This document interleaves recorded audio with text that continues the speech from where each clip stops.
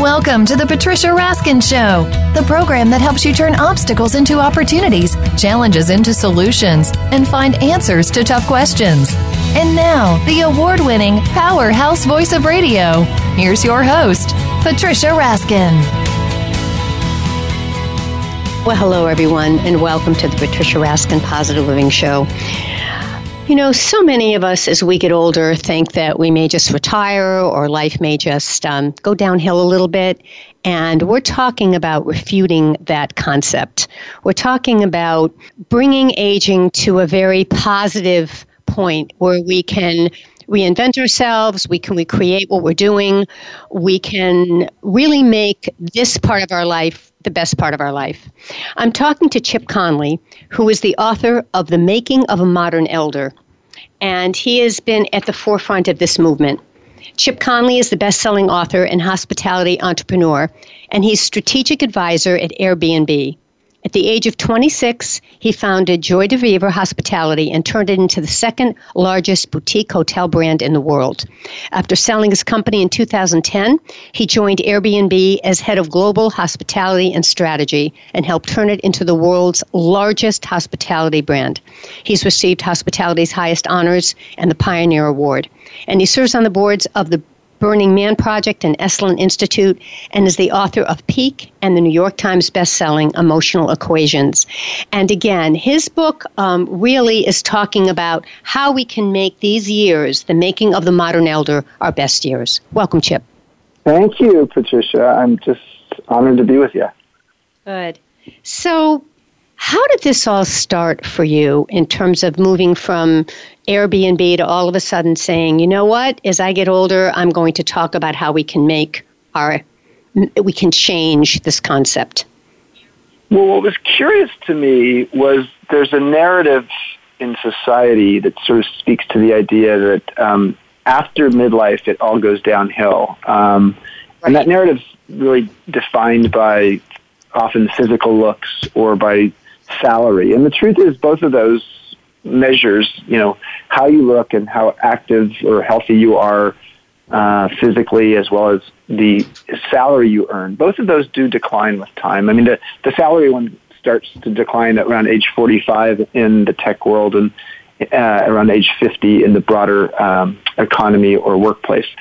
But what I was seeing also at the same time were these articles on the happiness curve and the U curve of happiness, and the fact that people tend to actually hit their low point in happiness as an adult around age 45 or 50, and then it gets better with each decade after that. And so that was one collection of things I was seeing. And the second collection of things I was seeing was at Airbnb. In my own personal experience, I was twice the age of the average employee, and I was the in-house mentor to the CEO, but I also was in charge of hospitality and strategy and business development and a bunch of other areas of the company. And what I saw is that there's power moving very quickly to young people, faster than we've ever seen it in the history of the world, because of our increasing reliance on digital technology. Intelligence. Yeah. But what I was also seeing was these young digital leaders needed the modern elders, as I call myself and others, to be sort of there for them, to actually help make sense, not of the digital world. They were teaching me that, but of the human world. Understanding our emotions, understanding leadership, understanding strategy. And so I created a very symbiotic relationship with the young people at Airbnb, where I was teaching them EQ and they were teaching me DQ. EQ being emotional intelligence and DQ being digital intelligence. Oh, Chip, I just have to share a story around that because it's so perfect. Yeah. I don't know if you saw the movie The Intern with Robert De Niro and Anne Hathaway. I love it. Love it. Well, when the young boy comes up to him and Robert De Niro is the elder who comes back to work, he doesn't need to, and they're all very digitally oriented. And the boy comes in, he's upset, and he comes to De Niro and he says, "I'm really upset," he said, "because my girlfriend broke up with me because I was cheating or flirting or something." And De Niro said, "Well, what did you do?" And he said, "I texted her." And De Niro said, "You texted her?" He says, "Oh yeah, but then I emailed her." De Niro said, "You emailed her? You have to talk to her." And I think that's the crux of everything here. Yes. The technologies can serve us. There's no doubt. I'm not anti-technology, but I think they can also hurt us because unless you're savvy about the right way to to communicate with another human, you may take the wrong path. And what's very clear is young people are probably more knowledgeable about the face of their iPhone and what's working inside that iPhone than the person, than the face of the person that's sitting next to them. I mean, there's a person sitting next to them who has a face, but they can't read that face because they've gotten so good at reading a screen, they don't understand people's emotions. And so, but I also think there's a lot for us to learn from young people. So this is not a boomer versus millennial mud wrestling match. This is really like, hey, there's an intergenerational collaboration that could be good for everybody. Yes, I find that I have student interns that work with me, and so I'm the boomer and they're the millennials, and I learned so much from them, and they learned from me. So it's wonderful. It's a wonderful interchange. Keeps me very current. Yes, absolutely. Yeah. So in working with this, what are some of the conclusions you're finding? You are now running an academy for elders, and I'd love you to talk about that and the purpose of that and what that's doing to really change the face of how we look at aging. Well, so I spent 4 years in the trenches of Airbnb helping the founders steer the company, and then I stepped away from a day-to-day role to becoming just a strategic advisor for them. And that was 2 years ago. And I decided I was going to write this book called Wisdom at Work, The Making of a Modern Elder. As I was doing the research for the book, I have a home down in Mexico in a place called Pescadero. It's about 1 hour north of Cabo San Lucas, near Todos Santos, a great old colonial town in Baja California. And as I was interviewing people for the book, people in midlife, and I define midlife as 35 to 75, which is a very broad it is broad. But I think it's accurate because I think people start in a digital society. People start feeling a little irrelevant in their mid 30s, and many people will actually work past age 65 by choice or necessity. And so 35 to 75 was the range of people I was talking to. What I kept hearing was anxiety and bewilderment. Anxiety about, like, how am I going to be able to afford my later years in life? And the bewilderment of, like, I no longer feel relevant in the workplace. And so what I decided to do is to create the world's first midlife wisdom school. Midlife, again, being 35 to 75, where people come and navigate midlife transitions and help to understand what they've learned. How do you cultivate and harvest your wisdom, and then maybe repurpose it in new ways out there in the world. And so we started it a year ago. We did a beta program for the first 6 months, which basically means people came for free for a 1 week or 2 week program and gave us feedback. 153 people did that. And then since then, we opened this fall and have been completely full with people coming, 18 people coming for a 1 week period from a Sunday to a Sunday. People from 22 different countries have applied to join us. And it's a social enterprise, which basically means that over half the people are on scholarship. Because I think it's really interesting to see an investment banker and a social worker walk down the beach and spend an hour marveling at the sunset and at the whales breaching while they're actually sharing their wisdom with each other. And of course, an investment banker and a social worker might have very different wisdom to share with each other. So it's a beautiful experience. What is the result of this? What is happening, and what do you hope that will happen as you keep evolving with this school or academy? Yeah, what's happening is I didn't realize how many people in this midlife period felt a little lost and felt disconnected. It's the number one, by far the most profound thing I've seen is just how in need people are to express the challenges of going through transitions in midlife. You know, historically, we have, when you're going through transitions, society and community has created some kind of ritual or celebration to help you through it. Like let's use some examples. Puberty, you have bar mitzvah, bat mitzvah, quinceañeras, and then you go from adolescence to adulthood, and you have a commencement ceremony. You're graduating from something. You're going to get married. You have a wedding. You're going to have a baby. You have a baby shower. You die. You have a funeral. But between baby shower, Patricia, and funeral, there's nothing. And that's partly because we have added so much longevity in the last 100 years. Yeah. We haven't caught up with rites of passage or ritual. So people are going through empty nest syndrome, menopause, divorce, their parents dying, health crises, changing their job or career, moving location. These are all transitions that happen in midlife. And yet we don't really create the social crucible for people to support each other. And this is actually particularly true for men, because women are actually better at supporting each other than men are. And men just don't show the vulnerability. So we have these men come to the program and like, wow, after the first day, they're sort of shocked by how vulnerable they've felt that they haven't been actually voicing. And when they leave or after this experience, what are you hearing, Chip? What's the, sort of the resonance moving forward from these people?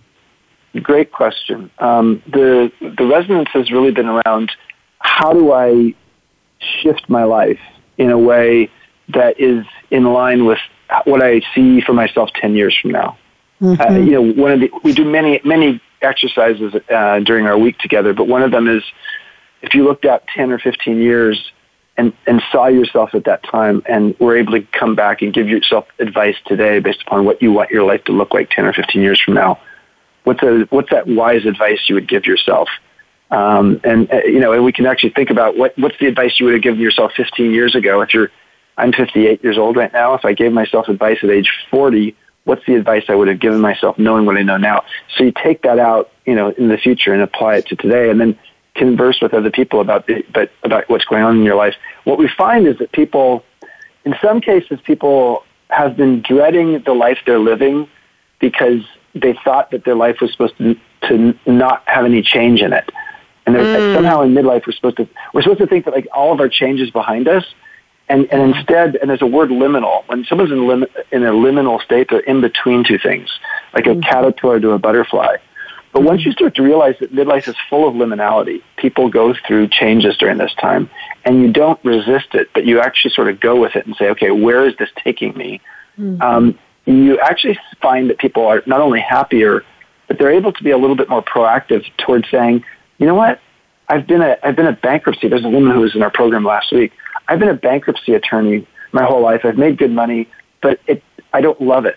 And I've always wanted to actually work with young people and actually set up a program that actually helps young people start businesses, in their teen years, sort of like junior achievement. But I want to do it in my local community.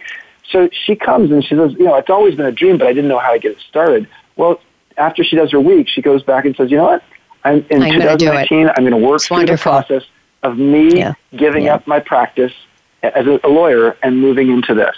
So that's part of what happens. These ahas where people then take action. All right, we're going to take a quick break, and when we come back, we're talking to Chip Conley, who's the author of Wisdom at Work, The Making of a Modern Elder, and you can log on to ChipConley.com. And you're listening to the Patricia Raskin Positive Living Show. There's plenty more. We're going to talk more about being a wise elder and what that means and what it will mean in the next 20 years in our society. Stay tuned. We'll be right back.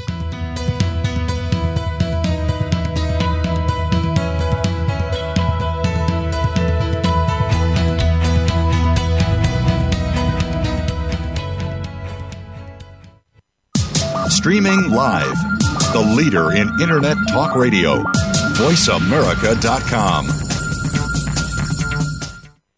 Psych Up Live with host Dr. Suzanne Phillips is an insider's glimpse at a life from a psychological perspective. It's a look at what matters to us. Why do we laugh? How do we cope with stress? Are men and women really that different? What is it about our relationships? How are they formed? How they work out? And why they sometimes don't? Every week is something new to engage you. Psych Up Live is heard every Thursday at 2 p.m. Eastern Time, 11 a.m. Pacific Time on the Voice America Variety Channel. We'll turn up your perspective on life. Have you found the beauty inside of you? Join Bonnie Bonadeo each week for Beauty Inside and Out. We'll explain how beauty plays a part in everybody's lives. Our guests are makeup artists, hairdressers, and doctors. But we'll also feature holistic and wellness specialists and spiritual advisors. You can find that beauty inside and express it to its fullest on the outside. Tune in to Beauty Inside and Out every Thursday at 2 p.m. Pacific Time, 5 p.m. Eastern Time on the Voice America Variety Channel.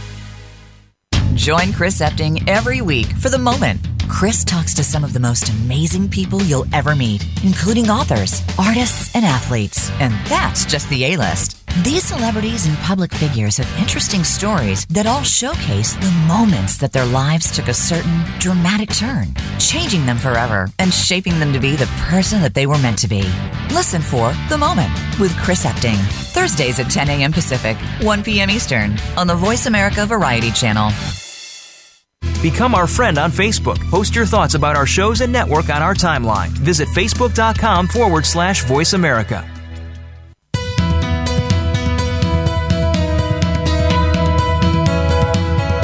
You are listening to The Patricia Raskin Show. If you wish to call into our program today, please call 1-866-472-5788. That number again is 1-866-472-5788. You may also send an email to patricia@patriciaraskin.com.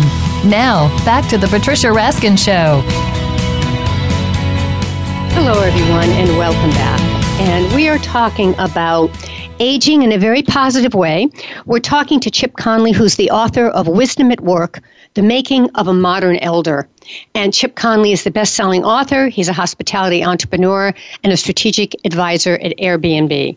And he has created this incredible academy, the world's first midlife academy. So it's called the Modern Elder Academy, and it's in Baja, Mexico. So again, it's MEA Modern Elder Academy, and look it up because it really helps people repurpose their knowledge and embrace their mastery and their values and the roles of wisdom and purpose. So, and it just started, right? It's sort of new. Yeah, it's relatively new, and the key is for people to understand what's an elder. Let's talk about that for a moment, because you actually are almost an elderly. And I think there's a big difference between elderly and an elder. And no offense to being elderly, but elderly is often the state we are in the last 10 to 15 years of our lives. And when the longevity in the United States might have been 60 or 70, then maybe someone started becoming elderly at age 55 or 60. But the truth is today, we're on the path to potentially getting to a longevity of 90 years old, maybe by mid-century.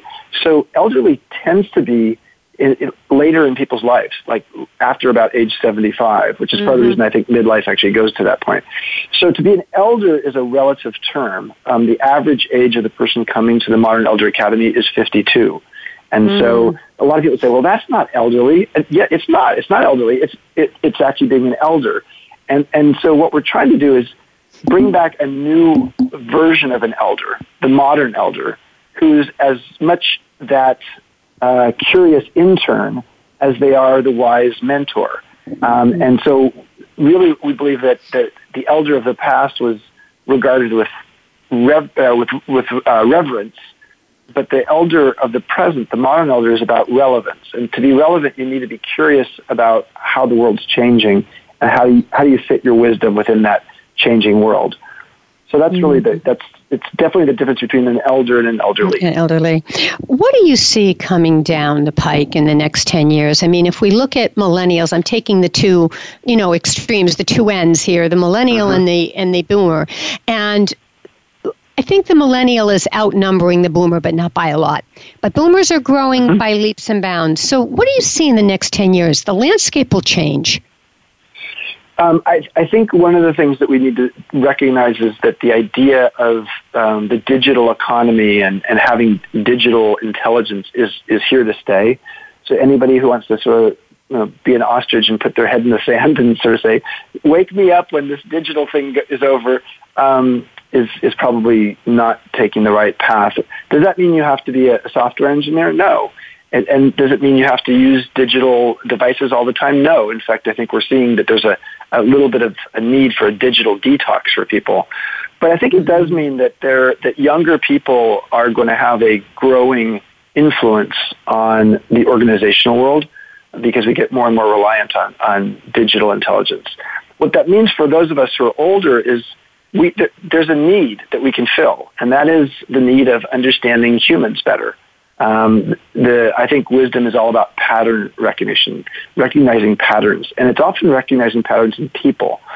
Yes. And the longer you've been on this, exactly. The longer you've been on this planet, the more you understand yourself and others. Yeah. And in an organizational context, that emotional intelligence has a huge impact, a positive collaborative impact on a company. And I think one of the things I've been very encouraged by is HR departments and CEOs are starting to see more and more the invisible productivity they get from having some older people on teams. Historically, we've thought of diversity in companies as it's about gender and it's about race and maybe about sexual orientation. Well, finally, we're starting to have some conversation about age diversity. How do we have age diversity? And this goes in both directions. If you're an old school company run by older people, then you better have some young people and some diversity in your meetings and in your teams. But similarly, if you're a young digital company and you don't have anybody on a team older than 35, then something's wrong there. And I saw that at Airbnb. There were times when the young engineers and designers of the Airbnb software product they were doing things that were great for millennials, but not necessarily great for the boomers. For example, taking everything to mobile with its very small font size, and mobile is not exactly what an Airbnb host over the age of 50 wants.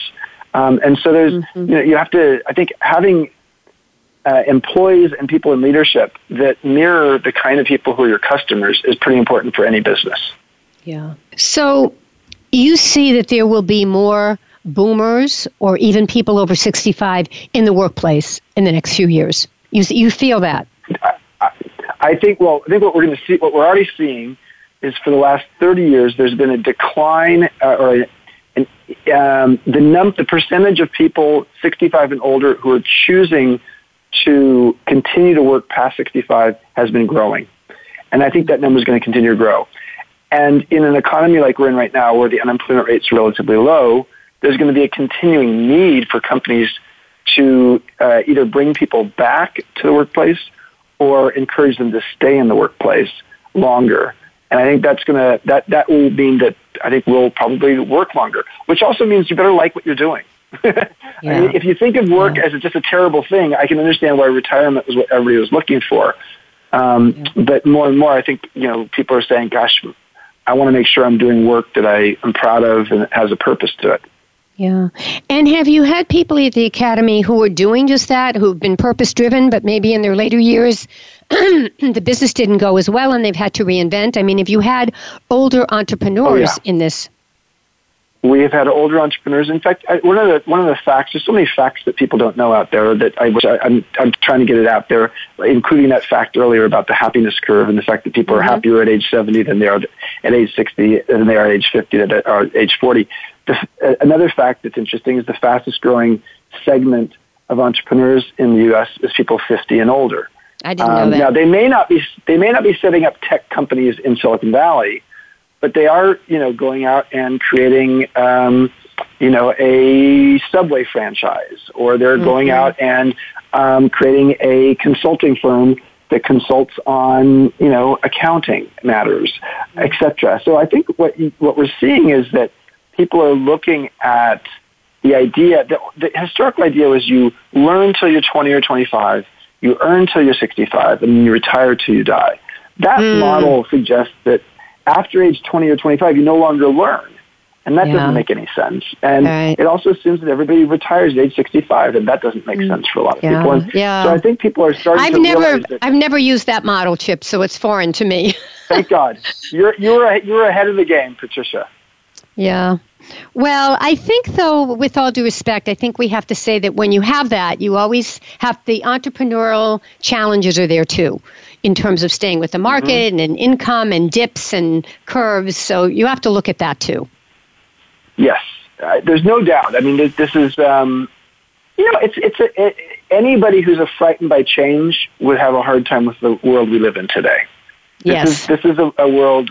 There's certain things that are sort of dominant that just are always going to be there. The sun gets up in the morning and it goes down at the end of the day. But there's an awful lot of things that are changing and changing rapidly. So it's important to be open to constantly learning The idea, learning and curiosity are almost like an elixir for life. And I think more and more people need to recognize that just getting curious about life may give you an extra 5 to 10 years of living. Yeah, that's so true. And then you also talk in your book about that whole thing of emotional intelligence, that comes with age, and that's more valuable than ever, because this is what we use to help us understand. And as you say, learn and grow is the emotional intelligence too. Yes, there's absolutely. Our IQ may not grow as we get older, and there's sort of evidence that suggests that IQ sort of stays around the same over the course of a lifetime. But your EQ does grow, and it grows partly because you have more and more opportunity to get to know yourself and other people. And as you do that, what that means is that you are able to understand people better.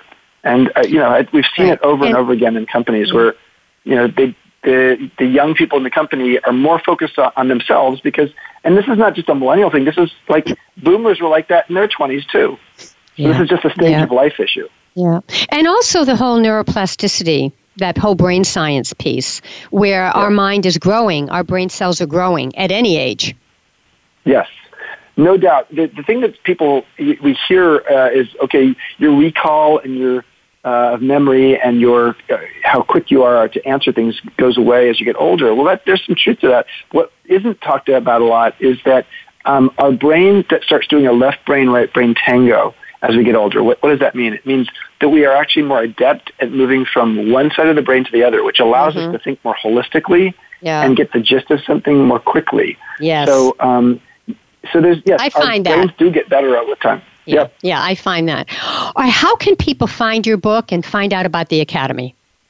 So ChipConley.com, spelled C-O-N-L-E-Y, ChipConley.com, will actually show you some information. There's a whole section on that website about the book, Wisdom at Work, The Making of a Modern Elder, and then the Modern Elder Academy. You can actually go directly to the Modern Elder Academy if you want at modernelderacademy.org.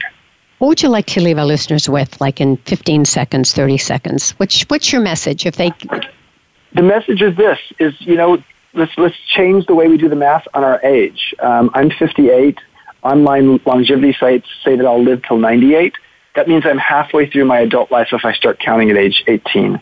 If you knew that half of your adult life was ahead of you, you might start learning to surf, learn Spanish, learn how to cook, etc., because you have a lot of life ahead of you. Thank you so much for being on the program. It was really, really wonderful. Patricia, it's an honor. Thank you.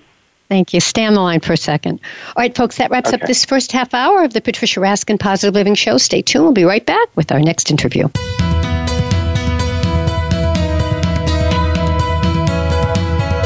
Thank you for tuning in to this week's edition of the Patricia Raskin Show. Be sure to join Patricia Raskin and another amazing guest next Monday at 2 p.m. Eastern Time, 11 a.m. Pacific Time on the Voice America Variety Channel. Have an outstanding week.